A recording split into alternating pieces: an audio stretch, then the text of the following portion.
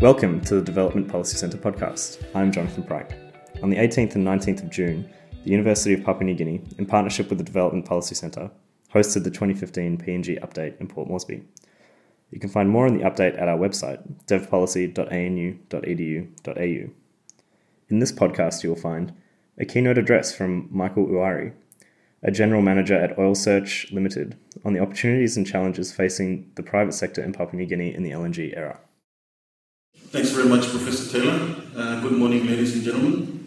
So as you heard from Professor Taylor, it's been some time since I graduated from PNG, 1994, and I'm honored to return to the MLT, albeit not as a student, and at your invitation to share some industry insights. And hopefully this will inform your discourse on development challenges in the LNG era. So I've got to go through the disclaimer, so we'll just go through that briefly. And so what I'll cover this morning is an introduction to Oil Search, very briefly, and go through with you the growth story. And the key message there is it's one that we should be proud of, and trying to maintain that growth trajectory in coming years is going to be challenged, and I'll touch on what those challenges are. There's quite a number of them, so I'll go through those as quickly as I can, and then move on to the future, because the story of the future is really exciting in our industry anyway, and I think it bodes well for our economy, and I just wanted to share some of that the future with you, give you an insight into what's coming up over the next 5 to 10 years. Our industry, we look at 30, 40 years. I'll be there and gone, and we'll still be producing LNG out of this country. So then, who is Oil Search? This company was established in 1929, and in our industry, you have to be prepared to play the long game, and it takes quite a bit of patience and resilience. And our fortunes only started truly taking off in 2002 when we took over Origin Minerals Limited. Today our market capitalization is $8.56 billion US, and all the value that's generated by this company for its shareholders and for government is generated in Papua New Guinea. We own 29% of the PNG LNG project, and PNG has really made Oil Search a regionally significant oil and gas producer. Our area of operations, it's beautiful, but at the same time, it's quite complex. One well can cost up to $100 million. You might drill 5 wells, and you may be lucky with one. You spend quite a bit of money up to that point. And even if you make a discovery, you won't necessarily find hydrocarbons in commercial quantities. This is the sort of industry we work in, high risk and also high reward at times. So our acreage, in PNG, our acreage is concentrated in a what you call a fairway, which extends from the northwest of Papua New Guinea in the western province around a discovery or a potential LNG development that we call PNG, and it extends in a southeasterly direction and through to El Cantaloupe in the Gulf province, and also also flows into the Gulf of Papua, where we've got some offshore acreage as well.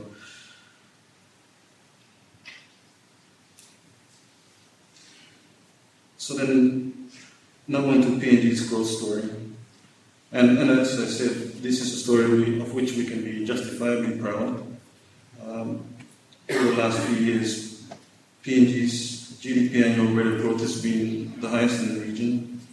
And if you believe what you read, at some point over the last year it was the highest in the world. So as you can see, the rate at which our economy is growing surpasses even that of our nearest neighbor. So what's contributed to this rate of growth in GDP? Well, enter the PNG LNG project. The PNG LNG project is a project that takes a number of pre-existing gas discoveries and gas from oil-producing fields, and then it rolls them up into one big coordinated development and sends that gas down a pipeline to a liquefaction plant here in Port Moresby. So the purpose of the liquefaction plant here in Port Moresby is to freeze the gas to a point where it turns into liquid, at which point you can then load it into tankers for export.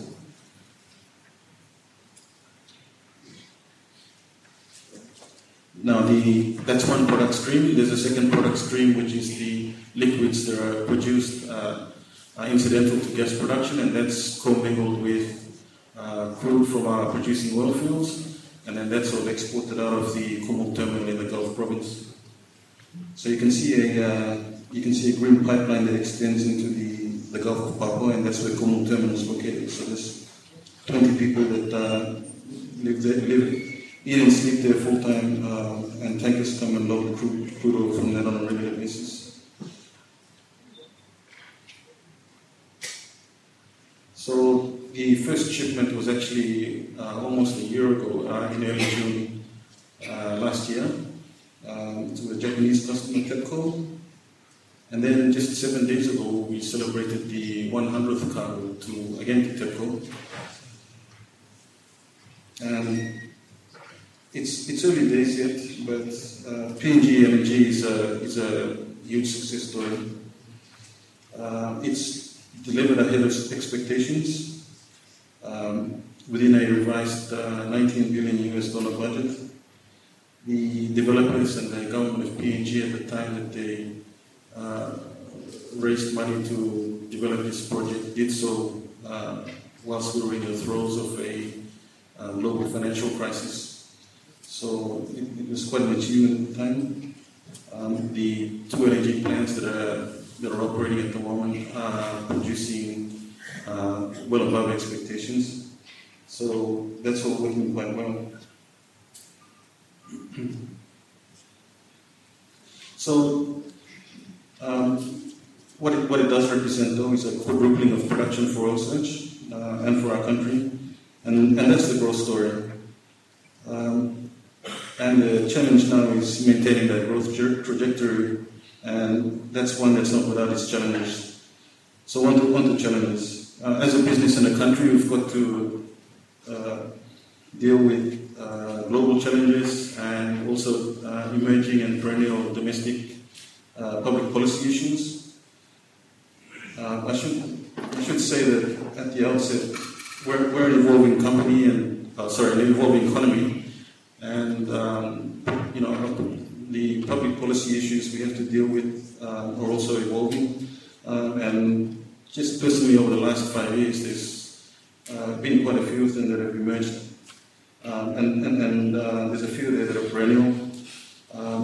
But I think the challenge for all of us is to engage in dialogue and then use our collective talents to arrive at or to deliver acceptable outcomes for all stakeholders. And so all actors in our economy have a role to play. So what are these challenges? The global challenge is the price of oil at the moment, and the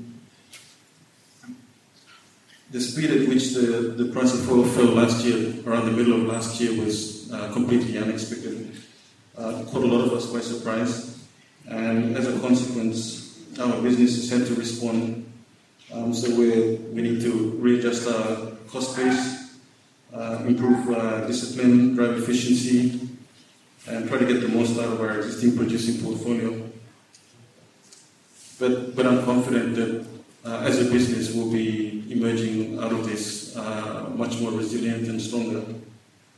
Now, that's the global challenge. And domestically, there's a number of public policy challenges, and so I touched on this earlier, so let me run through those. The perennial issue, I think, and if you read the political economy of PNG by Professor House, the issue of our government at all levels being able to convert a resource boom into development for our districts and provinces continues to remain a challenge.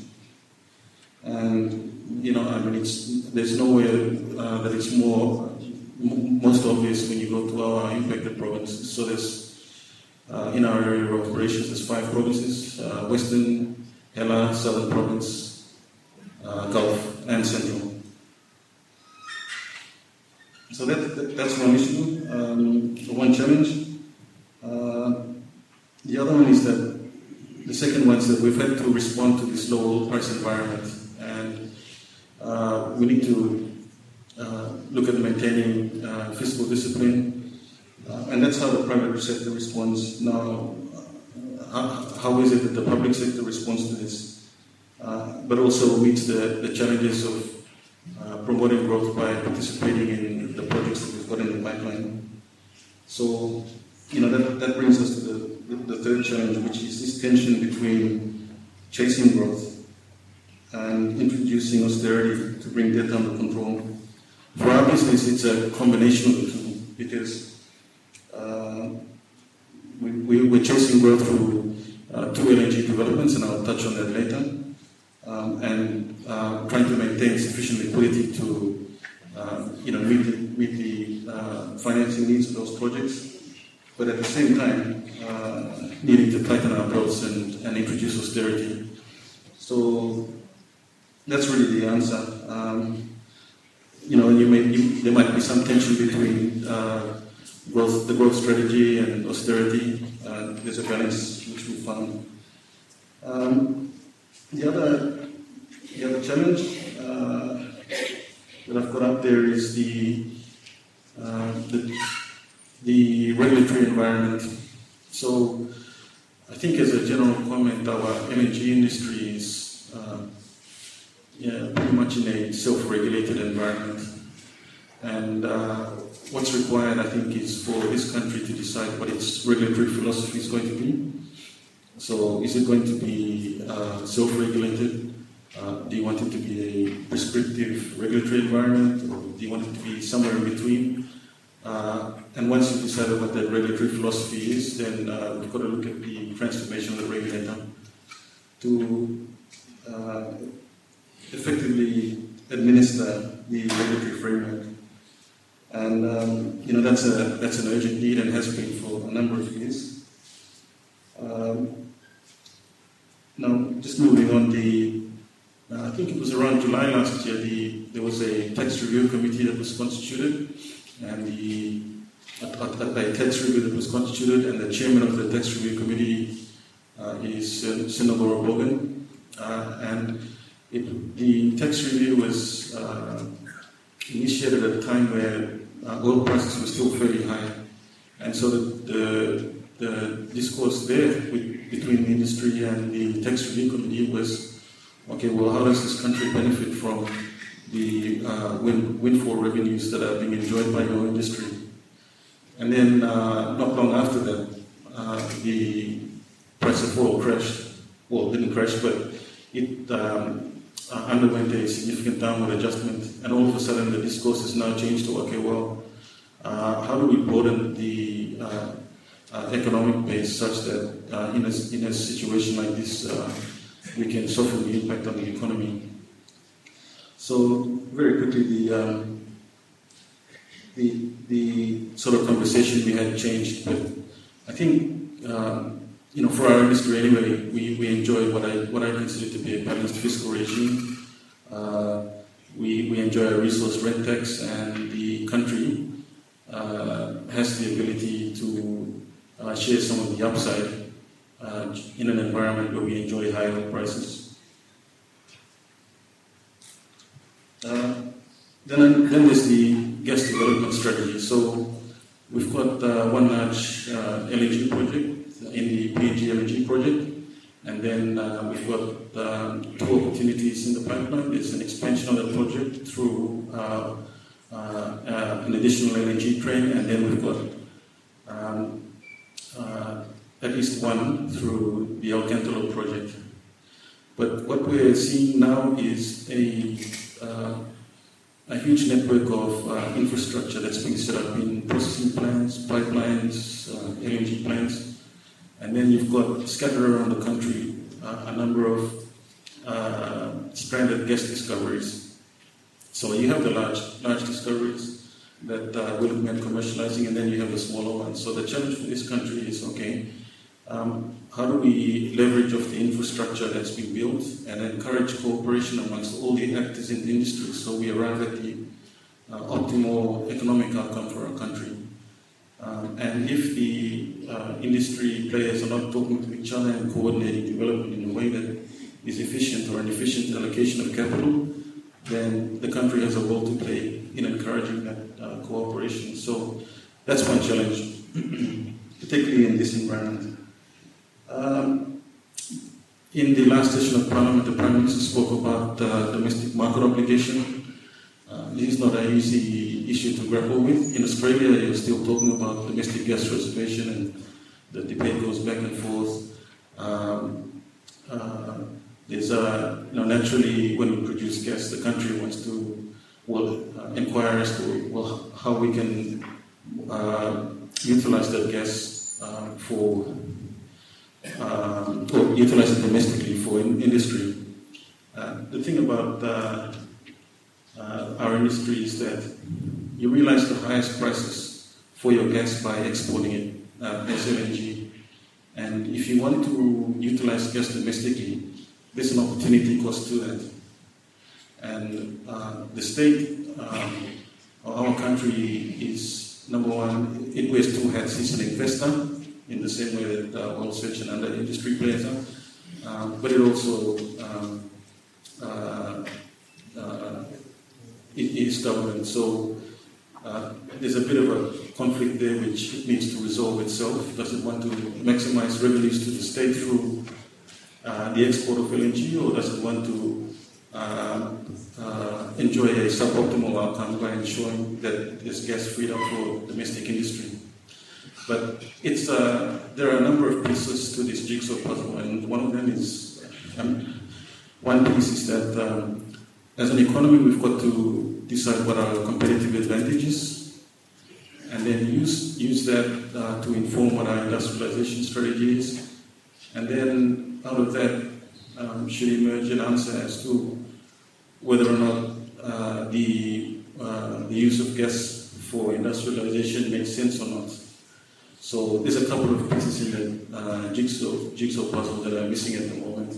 And then right at the very end of that conversation is a decision as to whether or not it makes sense for us to use gas domestically. National content is always big on government's agenda. And it's a legitimate aspiration of all of us as Papua New Guineans to benefit from this. But the country's got to decide what its requirements are and articulate it clearly, make sure that the goalposts are clear. So we all try to,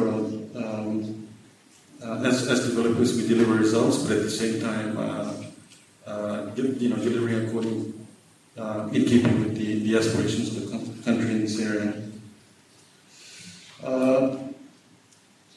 One challenge is the state equity in projects. As I said, the state is an investor as well, and one of the challenges is, if I was running, for example, the NPCP, which is the state nominee, which has backing rights for all of our oil and gas projects, I might have aspirations to step out into exploration. And so do I risk exploration dollars, or do I want to receive revenue from an investment in the PNG LNG project, and then pass that straight through the Treasury to use as part of the national budget. So there's no right or wrong answer, but this is one of the challenges. And there's a time at which I think we can take steps to step out into exploration or be a passive investor. So this is the sort of challenge I think that government needs to think about, whether it wants to continue to retain funding for exploration and to promote the growth of the industry, or pass that through to consolidated revenue. PNG Energy Benefits Management. This is an area that I've been working in over the last 5 years. Recently, we've had I'm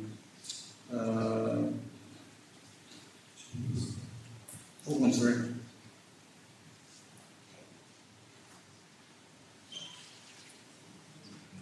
Yep.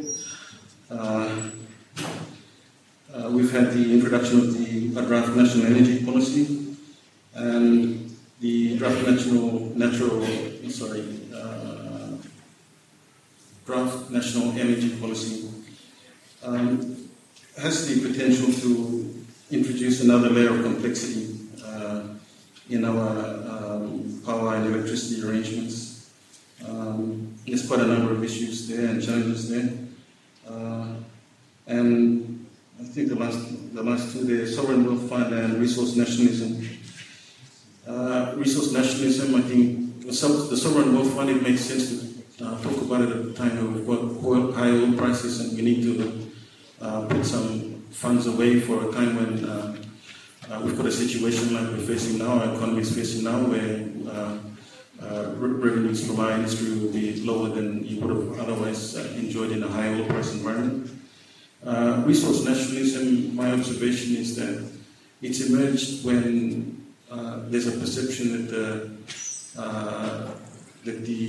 that our host communities, our host districts and provinces are not actually seeing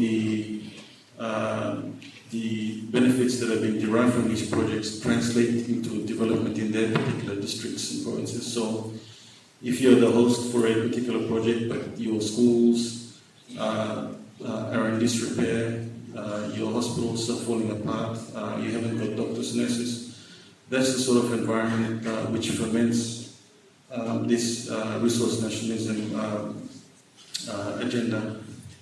And this is one of the challenges, because if we get it right, it promotes stability in our operating environment. Everyone benefits from that. Okay, I'll just dwell on the challenge of PNG LNG benefits management. Under the benefit sharing arrangements for the PNG LNG project, there are 6 benefit streams provided by national government to subnational government and landowners, and also just started publishing its payments for 2 years now, independently of the EITI.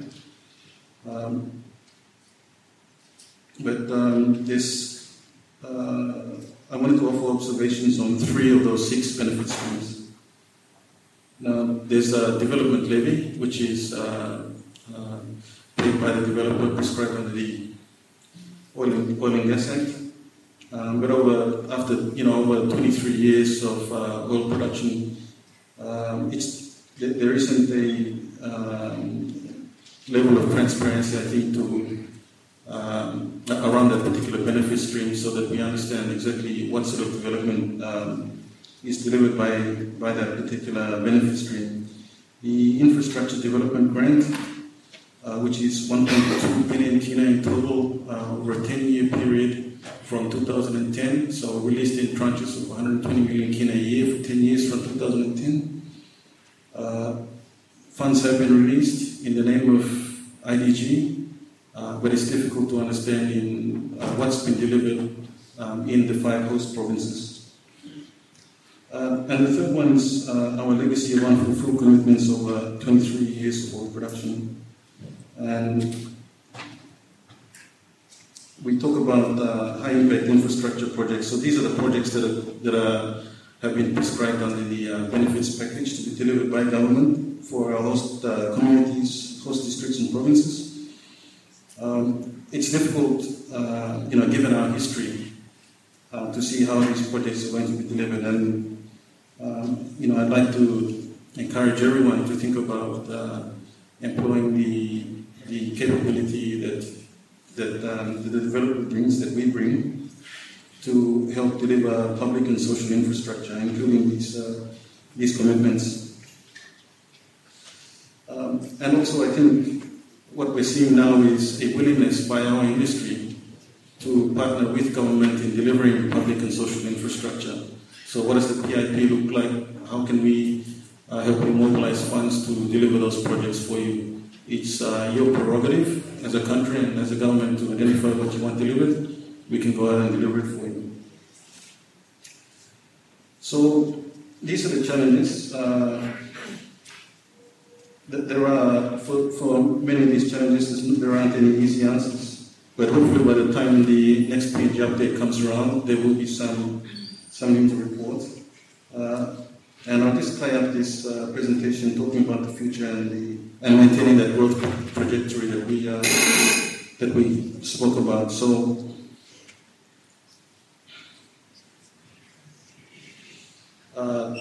global LNG demand. What does the future look like with the demand for LNG? We think it's going to double or nearly double over the next decade. The LNG market currently is well supplied until after 2020, which is sort of around the time when at least one of the two LNG developments that we're looking at will begin to come in. While you'll read about a lot of other energy projects around the world or in our region, not everyone's going to survive in this oil price environment. I think that LNG for PNG is very competitively priced in our region, and I think PNG is in a good place at the moment. We definitely have a competitive advantage. And the benefit of bringing additional projects is the incremental cost of bringing those projects on isn't as high as your foundation projects. So, this, adding additional LNG trains can be the tipping point. So, there's a large focus on commercializing gas. This is part of the growth story. So, there's at least 2 more LNG trains underpinned by undeveloped resources. I spoke about the northwest in the western province, PNG, and SMO was the operator there. There was an MOU signed in December last year, and there's an application for a petroleum development license with the Department of Petroleum at the moment for consideration. There's an appraisal well that will be drilled later this year, but this is an expansion of the existing LNG project, which we hope will add an additional train down here in Port Moresby. Then we've got the El Cantaloupe project. That's a second LNG development where we've got an interest in. Both the government and Oil Search will have an interest in both PNG LNG and El Cantaloupe. This is one that's been out there for a while, but now with Total and Interoil together and ourselves and the government of PNG, we expect to exercise its back-in rights. It's an exciting development, and even though we saw the price of oil fall away last year, the pace at which we're all trying to get these projects off the ground hasn't slowed any. So only half of our full resource potential has been discovered. And that's why there's a large focus on gas exploration activities. We've cut that back somewhat because of the price environment we're in. But there's still a lot of potential out there, and we're continuing to invest hundreds of millions of dollars in exploration, and fully committed to be part of the growth story over the next 5 to 10 years. And in keeping with that, there's an investment in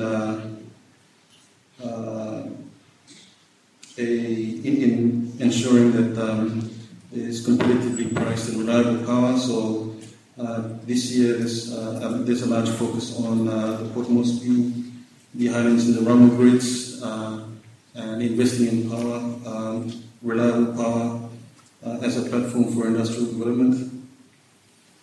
And there are a number of mines that are going to be serviced by the Ramu grid, so this has become important. And there's also a significant investment by ourselves in social programs, particularly in the health space. And we're interested in, as I said, partnering with government to mobilize funding or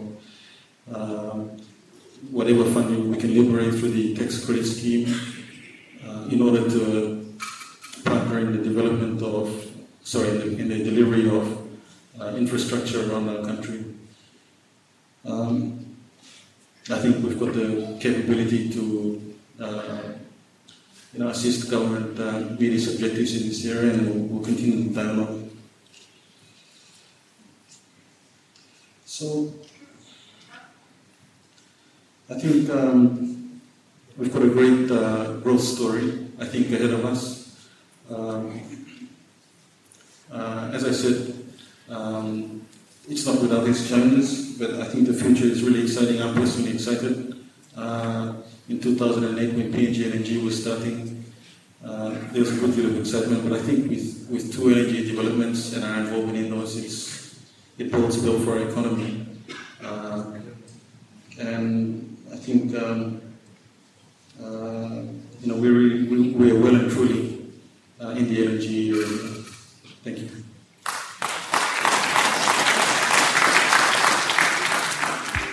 You have been listening to a podcast from the Development Policy Centre. For more information on our work, visit our website at devpolicy.anu.edu.au. To join the conversation on Australian aid, Papua New Guinea and the Pacific, and global development policy, visit our blog at devpolicy.org. At the blog, you can also sign up to our newsletter for all the latest updates or connect with us on social media. Thanks for listening.